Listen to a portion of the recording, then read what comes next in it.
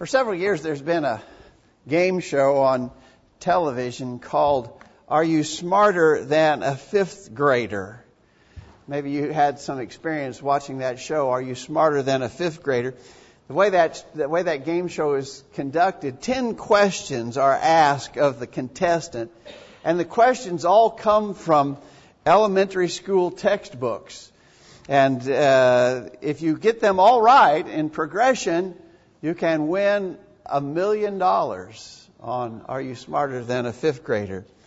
I think, as I understand it, only 2 people have ever won the $1 million prize. One was a Nobel Prize winner in physics, and the other was the state superintendent of schools in the state of Georgia. Only those 2 are the only 2 that ever made it all the way through the 10 questions to win the $1 million. Kind of interestingly, on that show, when the contestants fail and when they miss the question and they are eliminated, they have to say, I'm not smarter than a fifth grader. Well, today we want to make a play on that theme, but our question is this, not are you smarter than a fifth grader, but rather are you smarter than a sinner? Are you smarter than a sinner?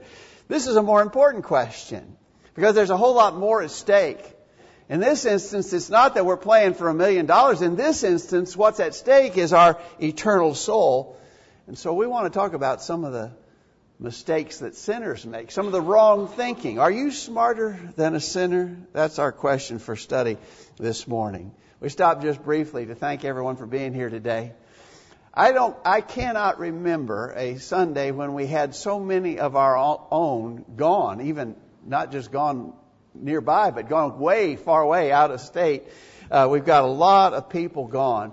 But we have visitors filling in some of those blanks. We're grateful for our visitors. Thanks you for being here. We've got a beautiful Lord's Day morning in Middle Tennessee and a great privilege and blessing to be able to be together to worship God as Jeff prayed for us just a few moments ago. We're glad that you're here to be a part of this. As we study together, make sure that we're using the Scriptures accurately. That is so important.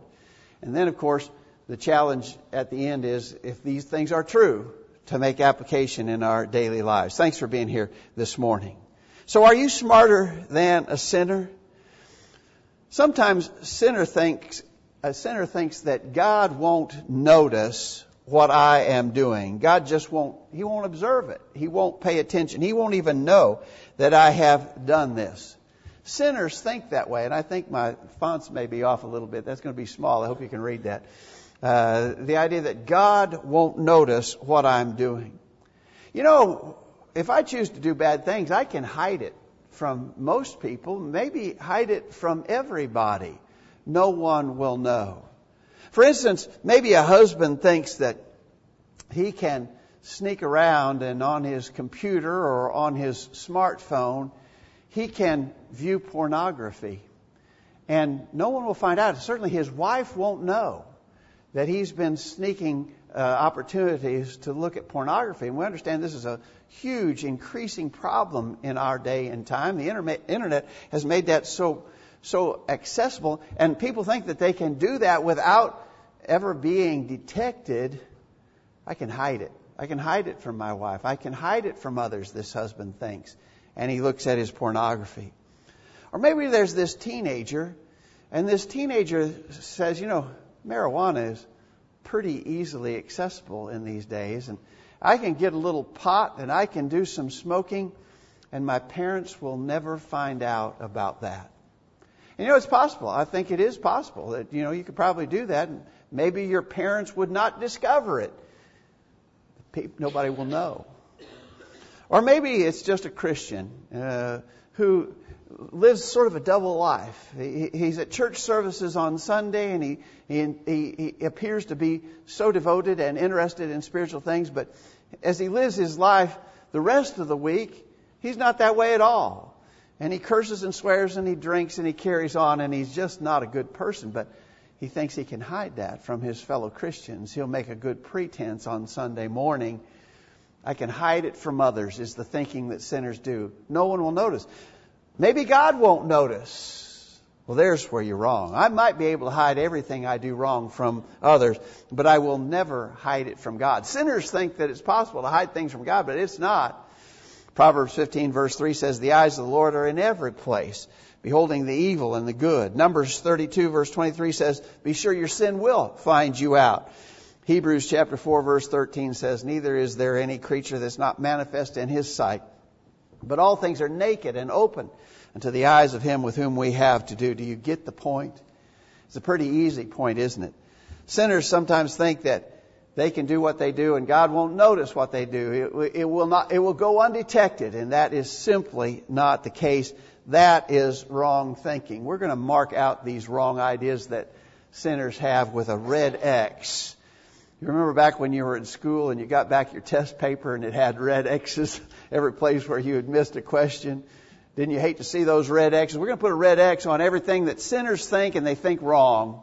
Are you smarter than a sinner? A sinner sometimes thinks that God does not care about my particular sin. This view says that there are some really bad sins out there. I mean, some awful things that people do. These are dark, black, awful sins that people do. But my sins, on the other hand, are not so bad. And I even refer to my sins as maybe little white lies, you know. Their sins are bad, evil, dark, wicked. Mine, not so much. My sins are not so bad. Do you think that? Sinners are inclined to think that way. But I want to tell you, it's a mistake to think that God looks at things that way about any particular sin. Several places in the New Testament, we have a listing of sins, sort of a catalog, if you will, of different sins that men commit. And in our view, there are some that are really, really bad, but others that are not so bad. Look at one of these lists in Romans chapter 1, beginning verse 29. The Apostle Paul was describing the pagan Gentile world of the day. And he said about them being filled with all unrighteousness, fornication, wickedness, covetousness, maliciousness, full of envy, murder, debate, deceit, malignity, whisperers, backbiters, haters of God, despiteful, proud, boasters, inventors of evil things, disobedient to parents, without natural affection, without understanding, covenant breakers, without natural affection, implacable, unmerciful, who knowing the judgment of God that they which commit such things are worthy of death, not only do the same, but have pleasure in them that do them. I tell you, there's some bad sins in that list. We're just putting this list up here for the purposes of saying there's some really bad things in there. So here's fornication. It's in the list. All kinds of sexual immorality. Murder is in the list. That's pretty bad. I'm telling you, that's a bad, bad thing. Haters of God. I mean, that's really awful, right? Did you notice disobedient to parents is in that same list? That doesn't seem to fit, does it? By our estimation, that doesn't belong in that same list, does it? Does disobedient to parents belong in the same list with murderers?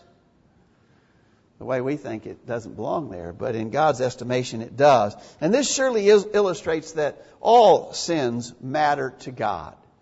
And the sinner who says, what I'm doing, God doesn't care about the thing I'm doing. Please do not excuse yourself that way. That is faulty thinking, to think that God doesn't care about my sin. Sinners sometimes think that God is too loving to punish anyone. All right, so kind of watch the way we're progressing here. God does notice, and He actually does sort of care about all things. But the fact of the matter is God's just too loving to punish me. So I acknowledge that I sinned, and I know that God knows my sin. But I just don't think God could ever bring Himself to punish me. In the end, God won't be able to do that because God is just way too loving. God is sort of like a doting grandparent, you know. I remember back years ago when Joel and Kelly left Cole with us. Cole's our firstborn grandchild. And he was a toddler. He was old enough to be disciplined and taught. And as Joel was leaving that time, he said, now, if he does anything, if he acts out, you whip him. And I said, Joel, there won't be any whipping here. If there's whipping to be done, you got to do the whipping. We're not doing the whipping here. Because that's what grandparents like to be, right? You know, we just want to be all positive. And let the parents deal with the ugly discipline things. We don't want to have to deal with that. And some people have the view that God's like that. God's just like a doting grandfather. He just loves us so much that He would never be able to punish us. First observation is, it's true. God is certainly a loving Heavenly Father. In 1 Timothy chapter 2, verse 4, God will have all men to be saved and come into the knowledge of the truth. God loves us. He loves us incredibly. If you want any evidence of the love of God, consider the sacrificial death of Jesus on the cross of Calvary. God is a loving God, above measure. In 2 Peter chapter 3, Peter says basically the same thing. The Lord is not slack concerning His promises. Some men count slackness, but is long-suffering to usward, not willing that any should perish, but that all should come to repentance. God wants everyone to be saved. He's a loving God. But the next verse there says, but the day of the Lord will come as a thief in the night, in which the heavens shall pass away with a great noise, and the elements shall melt with fervent heat. The earth also and the works that are therein shall be burned up. Do not imagine that the love of God is so great that it absolutely excludes His justice and judgment, because the Scriptures say He will judge. I really think that those who think that God's too loving to ever bring judgment must have never read in their Bibles in the early chapters of Genesis about the great flood in the days of Noah. Damon read this text for us earlier. In Genesis chapter 7, when the flood came, the flood was 40 days upon the earth, and the waters increased and bare up the ark, and it was lifted up above the earth. And all flesh died that moved upon the earth, both of fowl and of cattle and of beast and of every creeping thing that creepeth upon the earth, and every man. God too loving to punish? Well, how do you connect that with the historical statement about God's judgment in the days of Noah? It's just wrong, really, to imagine God too loving to ever punish. Sinners think that, but they're wrong when they think that. I'll tell you something else sinners think, and that is that they think they're not so bad because they compare themselves to others.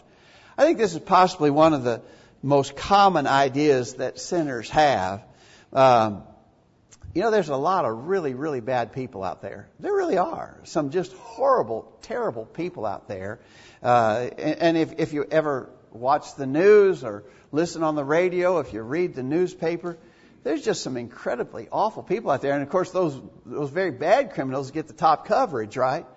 And so we have mass murderers and people who do, these shootings in public places. And here just last week, there was this criminal who escaped from prison in West Tennessee, and he killed a woman who was a prison guard and molested her in the process of that, and he was on the run. And by all accounts, this is a really, really bad guy. There's just some bad people out there. There's some really bad people. But I'm not as bad as that. I'm just really not as bad as that. I mean, I'm a pretty good guy. I'm a decent citizen in the community. I pay my taxes and I try to obey the laws, and I'm try to be friendly to my neighbors, and I don't kick the cat. When I had a chance, I didn't kick the cat. I'm just a pretty decent guy. I'm sure not as bad as a lot of those other people. What about that? Well, that won't work either, right? I think sinners think that way. A lot of sinners think that way, but that won't work either.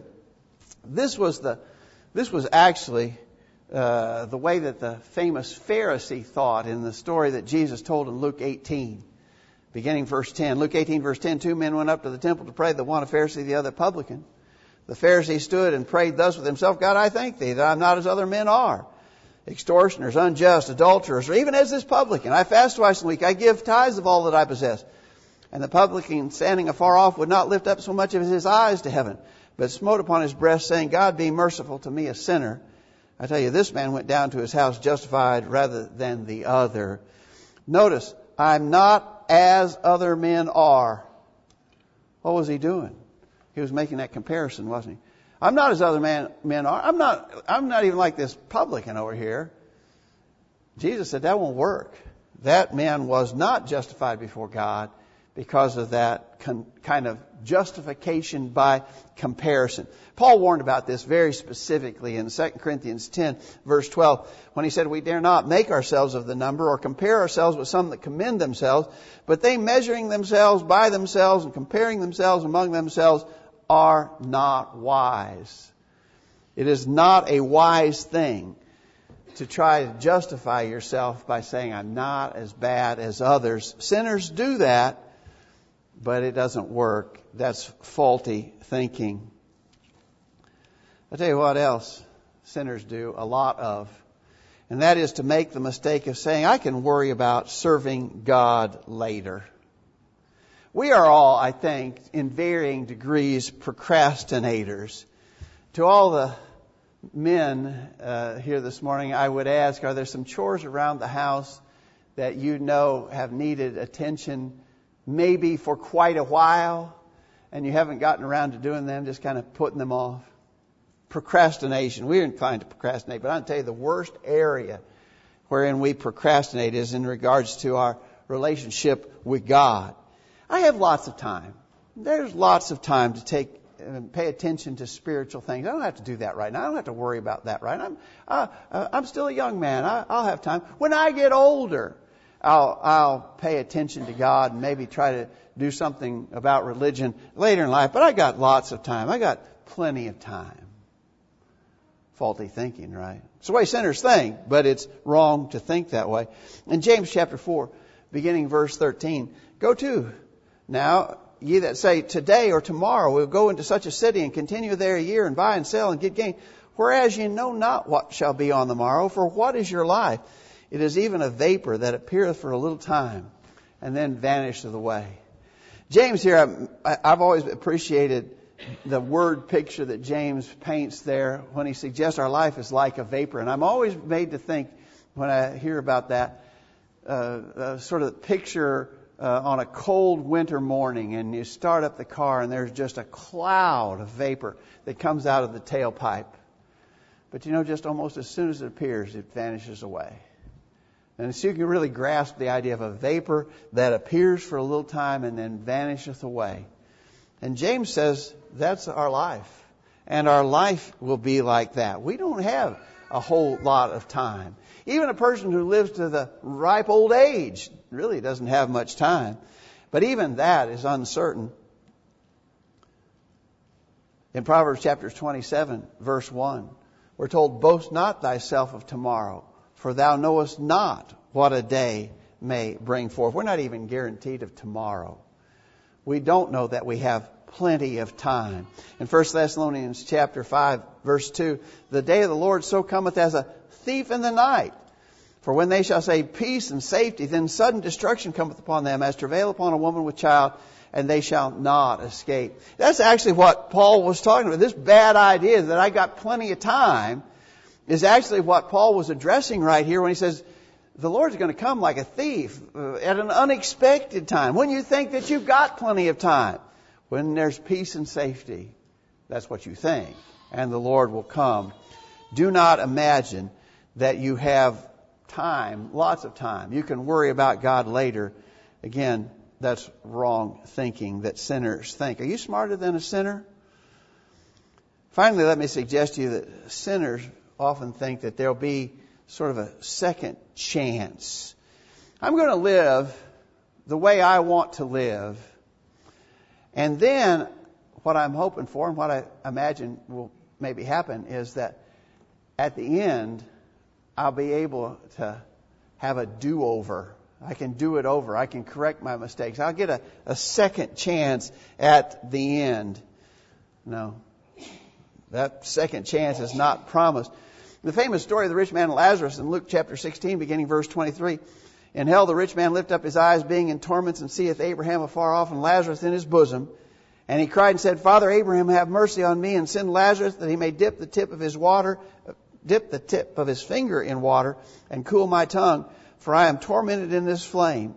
But Abraham said, notice, between us and you there's a great gulf fixed, so that they which would pass from hence to you cannot, neither can pass to us that would come from thence. Basically, what Abraham was telling the rich man is, your fate's sealed. It's over. There's no second chances. There's no do-overs. It is what it is now. And you had your chance and you didn't pursue it, and now your eternal fate is sealed. There's no second chances. In 2 Corinthians 5, verse 10, Paul said, we must all appear before the judgment seat of Christ, that everyone may receive the things done in his body according to that he had done, whether it be good or bad. Notice, our judgment is going to be on the things done in the body.